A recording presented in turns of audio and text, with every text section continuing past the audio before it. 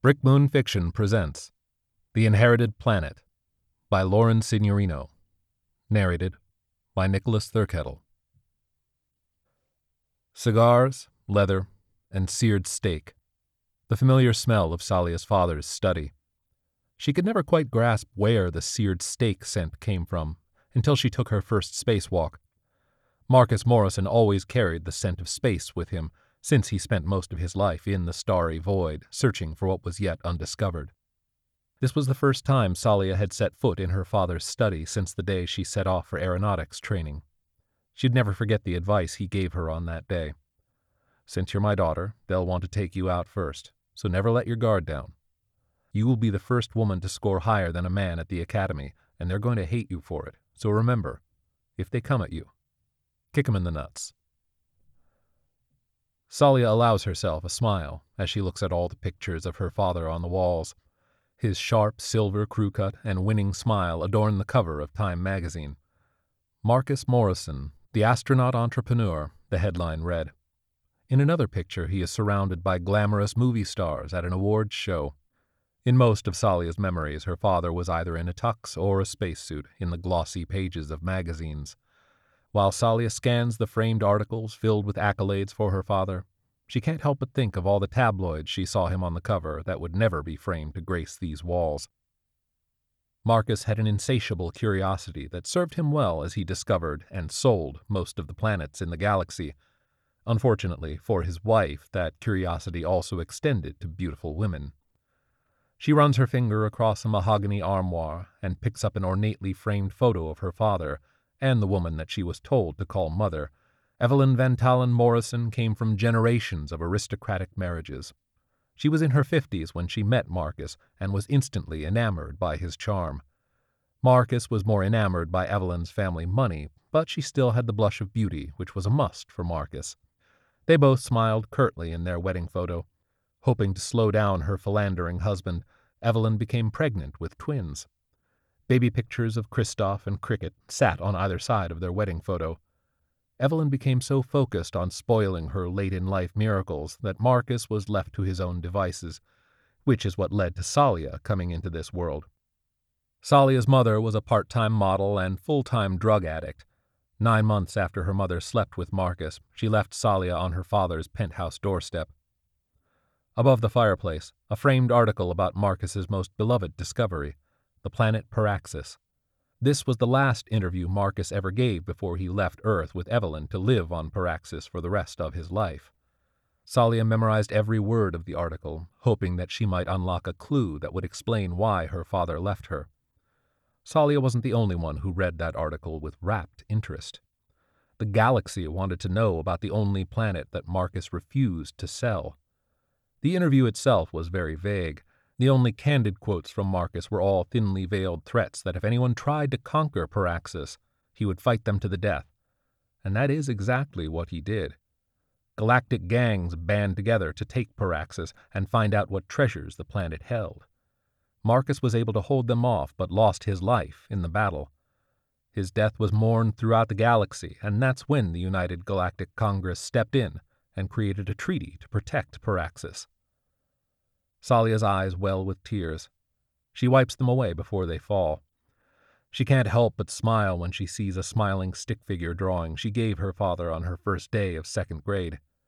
Her smile is quick to fade as her half-brother and sister waltz into the study. They had been summoned by the same lawyers who notified them of their father's passing. Cricket is the first to break the awkward silence. "Oh, God, they called you too? You're barely family." Christoph gives Salia the once-over. "Of course the prodigal bastard would be here. She's always been good at hanging around where she doesn't belong." Cricket examines herself in the mirror. She adjusts her breasts situated in a low-cut black dress. Christoph eyes his sister with disgust. "Jesus, Cricket, do you really need to display those things at a moment like this? We're probably about to be told our mother is dead. Have some decorum." Salia finds her voice. "Do you really think she's passed?" Cricket rolls her eyes and replies, "Of course that's what this is about. Mother is like 1,000,000 years old. Now wipe that fake sadness off your face. You should be happy. She despised your very existence." Kristoff opens a drawer and pockets some cigars, and she wasn't in the best of health when she left Earth. Something on that planet must have kept her going, and once I inherit Paraxis, I'm going to find out what it is. There it was, the true reason for Kristoff's feigned grief. The possibility that their mother was dead meant that the mysterious planet of Paraxis would be inherited. Cricket finishes admiring herself in the mirror. I just don't understand why they wouldn't let me film this for my show. My fans want to be a part of all aspects of my life, including my grief. Salia shakes her head and takes a jab at her half-sister. You really shouldn't use your mother's passing to boost ratings for your reality show. Kristoff's chuckle settles into a smirk. Whoa, someone's found some courage at space camp. It's not space camp. I'm top of my class at aeronautics training, the first woman to ever do so. Are we supposed to be impressed? Daddy may have found your little training to be special, but I have a viewership of over 20 million on 5 different planets. Now that's something he should have been proud of. Kristoff glances at his watch. I'm ready to get this show on the road. I've got money on a rocket race at my track. Never missing an opportunity for a snarky comment, Cricket quips. Your space track is still open? I thought that lawsuit shut it down. Salia jumps in with, I saw the families of the people who died on the news. You should really honor their wishes and close that death track. Those families are being paid generously. They can't shut me down because, as our family well knows, lawyers and money can make just about anything happen. With that sentiment, a thin, gray-haired man in an expensive suit glides into the study. Good afternoon, my name is Darren Rhodes, and I'm the executor of your family's estate.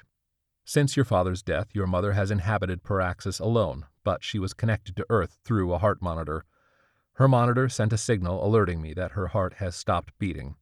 I'm sorry to tell you that your mother has passed away. Cricket forces out a fake sob. Save it for the cameras, Cricket. No one is filming this, Salia snaps. Cricket glares at Salia. It was always your parents' wish that the 3 of you one day experience Paraxis. However, they feared that none of you were ready to take on the planet. Kristoff cuts him off.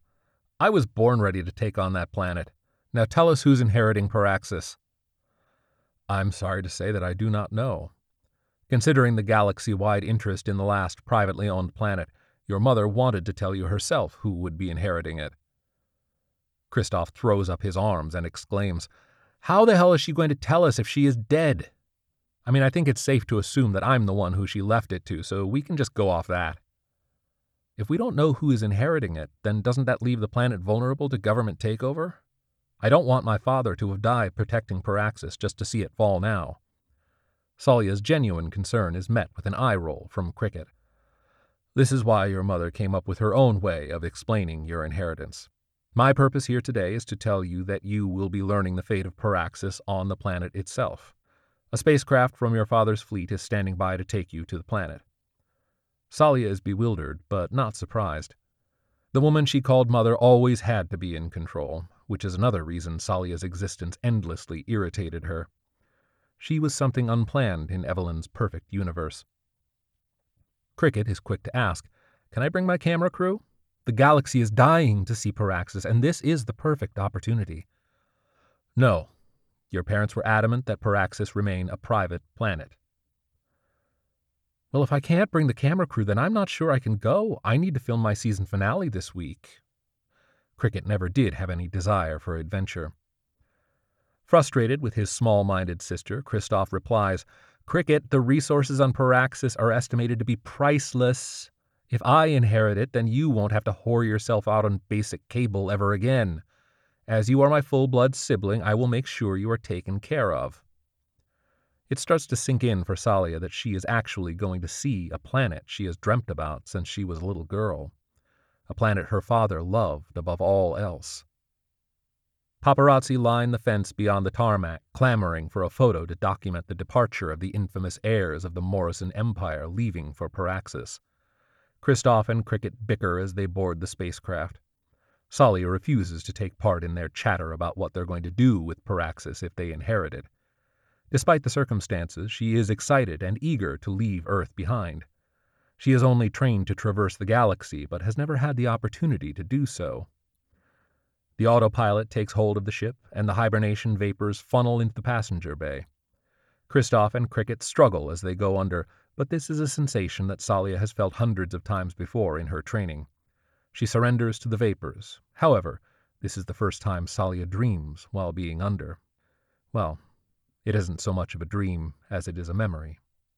The warmth of sun on her skin, the bright blue of her favorite dress, and the feeling of anxious excitement floods through her mind. She was 9 years old, and her father was set to return for her birthday from one of his planet-discovering expeditions. He had never been home for her birthday before. They gathered in the yard, awaiting her father's ship to land. The grin on Salia's face as the ship landed could be seen from space. She was squirming with anxiety, and Evelyn scolded her to keep still. The docking bay opened, and a beautiful Appaloosa horse galloped out and into the yard, followed by her father with open arms. Salia ran to her father, and he picked her up with a hug. She marveled at the horse, petting its mane while thanking her father for the best birthday present ever. Her beautiful moment with her father was shattered by Cricket's wailing. Between sobs, she exclaimed that she always wanted a horse. Cricket always got what she wanted, so the horse was quickly re-gifted to her. Salia wept in her bedroom as she watched Cricket ride the horse around the yard. Her father sheepishly entered her bedroom and sat next to her. He told her that he was sorry, but Cricket had been asking for a horse, and he got mixed up and thought Salia wanted one. He wiped the tears from her face and told her that he got her something much better than a horse. Something not of this world. Marcus reached into his pocket and pulled out iridescent pebbles. He told her that these stones came from a very special planet called Paraxis. Salia wiped her tears away and took the stones in her hand. She felt an ethereal connection with them. She thought they were magic. Salia told her father that this was a better gift than the horse. He patted her on the back and left the room. As she rubbed the stones, she heard Marcus and Evelyn arguing in the hall. Marcus wanted Evelyn to tell Salia happy birthday. Evelyn protested, but then relented. "Happy birthday," Evelyn said with disdain. As Evelyn walked away, Salia said, "I love you." To this day, she can't figure out why those words came from her mouth at that moment. Salia had never said those 3 words to anyone. Evelyn was paralyzed with shock. She couldn't bring herself to say it back. She turned to face Salia, and all she could manage was, I can't love you." Evelyn rushed out of the room, leaving Salia devastated. Salia rouses from hibernation as they land on Paraxis. She tries to brush off the dream, but it lingers in her mind as the hibernation vapors wear off. Kristoff is about to open the hatch when Salia stops him. She checks the atmosphere on the control panel. They're safe to exit. They are immediately struck by the wonder of it all. Well, at least Kristoff and Salia are mystified. Cricket yawns. The sky is a magnificent swirling cobalt and canary. The terra firma is comprised of billions of the tiny iridescent pebbles that Salia was given for her 9th birthday. No other signs of life. In the distance is an exact replica of their childhood home, right down to the columns on either side of the green front door. Cricket and Kristoff rush off to the house, while Salia lets it all sink in for a moment. For the first time in her life, Salia feels as though she belongs somewhere. Paraxis feels like home. Inside, Salia finds Kristoff and Cricket lounging in the fancy seating room they were never allowed to step foot in as kids. Kristoff has taken the opportunity to put his feet up on the coffee table. "Everything is exactly the same," remarks Salia. "Mother always had to have things just so," Cricket replies as she moves a vase off-center. Something flashes by in the corner of Salia's eye. She peers down a dark hallway, but nothing stirs. She feels a presence in the room beyond that of her irritating siblings. There's an eerie energy in the empty house that Salia can't put into words.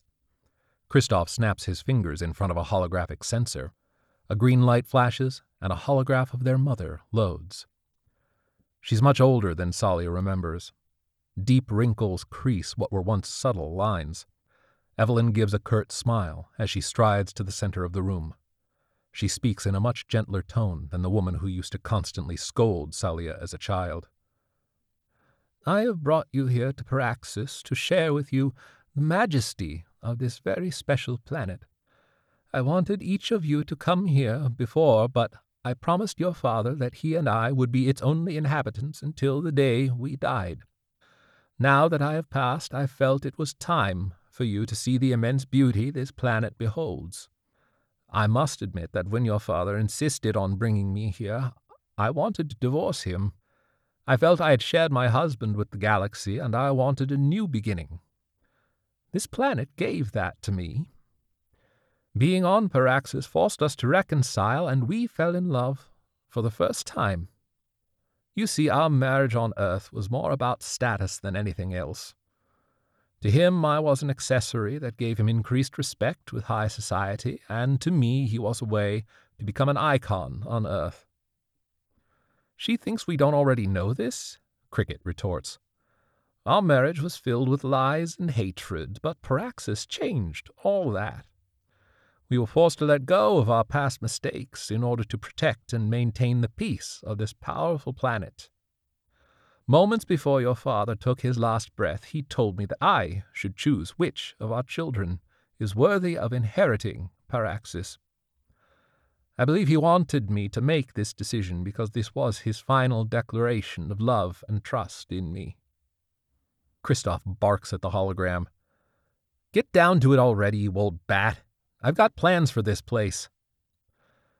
I spent years lamenting over the mistakes I made while raising the three of you. Having come to motherhood late in my life, I was just so thankful to have children that I spoiled you instead of molding you. Despite having been off Earth for the past 10 years, I have still kept an eye on each of you. I followed your failures and your few successes. Kristoff, it seems you have inherited your father's penchant for playboy antics. Your father would have admired your pursuits in hyperspeed space travel, and so I must acknowledge that you have done well in that regard. However, your need to gamble not only with money but with your life and the lives of others concerns me deeply. I hope that you will heed my words and put your passion to good use. Salia smirks and says to Kristoff, I can't believe I'm saying this, but you should probably listen to her. She's got you pegged. Kristoff sneers at Salia. Cricket, you have become the most like me in my youth. She perks up. See, I told you I had a real chance of getting the planet. You are vain, self-absorbed, and most of all hungry for attention. I look back at when I was your age and I think of all I wasted.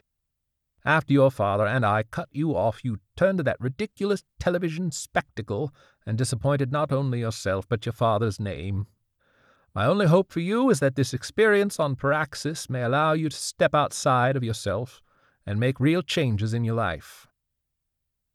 Cricket, you really are embarrassing yourself on that show. I tell people you're the bastard child. Cricket punches Kristoff in the arm. Salia bursts out laughing, and Kristoff wipes his smirk away. But I never forget who the real bastard is, Kristoff says, while looking Salia up and down with disgust.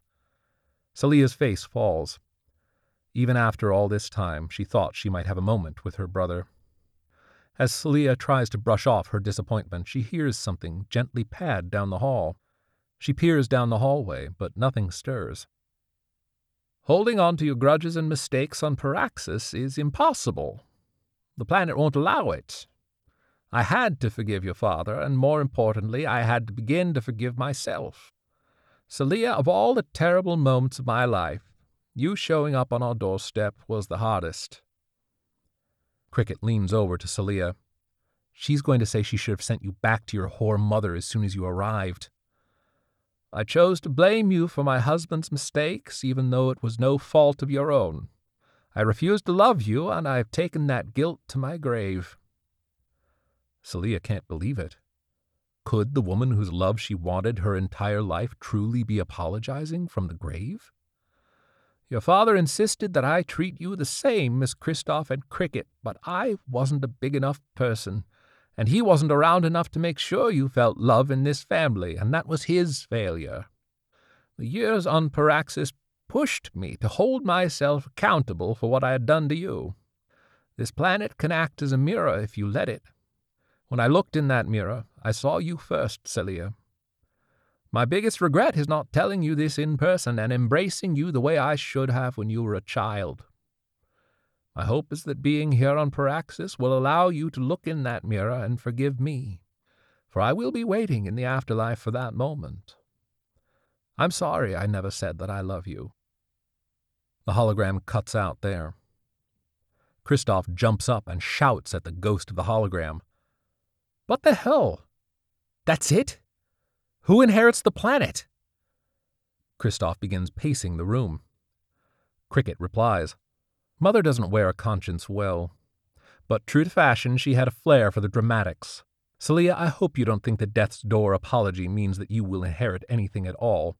The planet will go to either me or Kristoff. All that talk of a mirror makes me think that it should be me."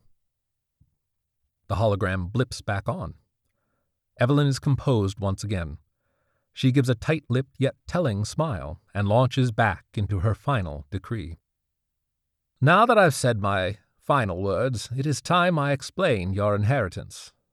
By now you may have felt a presence on Paraxis. Your father and I were not only enchanted by the beauty of Paraxis, but by the innocent life that flourished here. The pure, sweet beings of this planet deserve an understanding and compassionate caretaker. That's why I've left the decision for who shall inherit the planet up to the loving and simple creatures your father and I called the Mox. They've created everything on this planet. The oxygen, the minerals, the atmosphere, and the home that you grew up in. You see, they have the gift to create elements. While they can't create anything, they are extremely fragile. Negative emotions like anger and resentment confuse them. Be mindful of the Mox, for if they are provoked, they are capable of unimaginable acts. Guard them with your life, as your father and I did." With that final plea, Evelyn cuts out, and her 3 children are left in varying degrees of disbelief. Kristoff is the first to voice his outrage. She finally lost it. All these years by herself on this planet made her completely insane. Cricket chimes in. She screwed up raising us so badly that she created creatures to mother in her mind. My therapist would say this is common displacement behavior. Well, since she's gone completely cuckoo, it will be easy to fight this in court. Once we get back to Earth, I'll have my lawyers start drafting an appeal. Don't worry, Cricket, darling. I'll take care of the planet. Celia is bewildered, but she believes that they are not alone. I think there is something here. I've felt it since we first arrived. Kristoff laughs off Celia's comment. Of course you'd say that, since little green men would be the only shot in hell you have of inheriting this planet. Celia refuses to back down this time. I believe her. We need to honor her wishes and look for these Mox, or whatever they are. You're just as batshit as she is. Make no mistake, you are not one of us just because Father took pity on your whore mother and let you live with us. I am the rightful heir of Paraxis. Celia nearly falls from her chair, catches herself, and staggers backwards. It's not Kristoff's harsh words that send her reeling. There they were, the creatures that Evelyn spoke of, standing in the hall, staring at the 3 of them. They were no taller than her knee, and their eyes blinked so rapidly you could barely catch a glimmer of their ultraviolet-colored eyeballs. The Mox are hairless, with skin the color of still oil, stubby arms, and box-like legs. Kristoff spins around to see the creatures and clasps his hand over his mouth. Cricket nearly faints and falls into the closest chair. Celia is drawn to them. She takes a cautious step closer when suddenly she is struck with thoughts that are not her own. The Mox speak to her telepathically, using her own voice, as if they are her conscience. Hurt, anger, fear, Evelyn, gone, sad. Celia is baffled for a moment, but then realizes this must be how they communicate. She answers out loud, "It's just an argument. Everything is okay. Evelyn brought us here to meet you."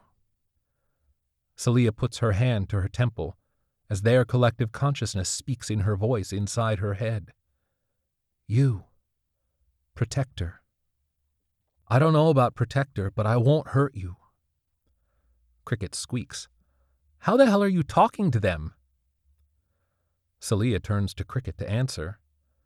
They speak to me in my head. In my voice. I don't quite understand it yet, but keep your temper in check. I think they're scared. Kristoff squints, inspecting the tiny Mox. Tell them that I'm in charge. Oh, and tell them to make something. I want to see if what Mother was saying is true. Let's start with gold. Cricket adds on her order, I want a diamond as big as my face. Celia spent her entire childhood taking orders from her siblings, but no more. No, I won't let them do anything. They aren't your slaves. Like hell they aren't. They live on our family's planet, so we own them. Kristoff shoves Celia out of the way and kneels down to face the Mox. He yells in their face as if they are deaf. Make me gold! AU if you understand elements better. If you don't do it, I'll be forced to hurt you. Celia tries to pull Kristoff away from the Mox. Get away from them! If you hurt them, I swear. Kristoff stands and backhands Celia, sending her spiraling to the floor. Silly Celia, you can't do anything. Step back and let Kristoff speak to the creatures. The Mox speak to Celia again. Hurt, pain, death. Suddenly Kristoff grabs his neck, gasping for air. He's struggling to breathe as he turns blue and falls to the floor. The Mox have taken the air from Kristoff's lungs. Cricket frantically tries to resuscitate her brother, but with no skills at all, there's nothing she can do. She lunges for the Mox, who stop her in midair. Cricket is suspended in gravity and then violently thrown to the floor. She begins to wheeze like Kristoff. Celia is stunned. The Mox are killing her siblings. Part of her wants to let them kill the terrible people who tormented her childhood and made her feel undeserving of love, but the part of her that heard regret in her mother's voice makes her want to save them. Celia yells out, Stop! Please don't kill them. The Mox blink in unison as Cricket and Kristoff suffocate. The Mox speak in her mind, like the devil on her shoulder. Mean. Hurt. Bad. Die. Yes, they're bad, but they don't deserve to die. Evelyn would not want you to kill them. Please let them go. Evil. People. Steal. Paraxis. I won't let them. I promise. I will protect Paraxis. I will protect you. The Mox relent. Kristoff and Cricket are flooded with oxygen. They suck air back into their lungs. The Mox separate, but turn to each other, silently debating their next move, but not allowing Celia to hear. Celia puts her hand out to help Kristoff up. He scrambles to his feet, avoiding her outstretched hand.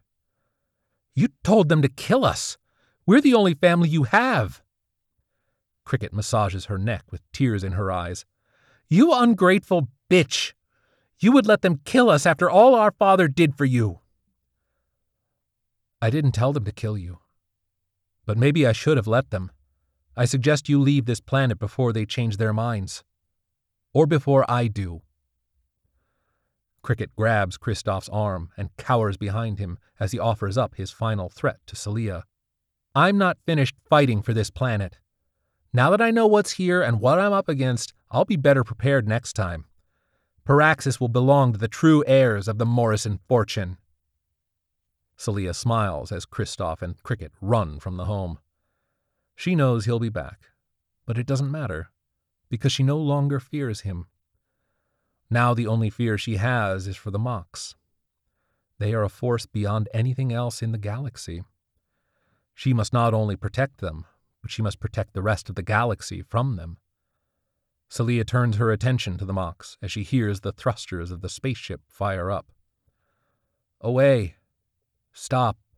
Not go. Protect. End. Bad. Lives. The Mox want to go after her siblings. Celia sweetly smiles to the Mox. Their eyes flutter. They feel her warmth and the goodness in her heart.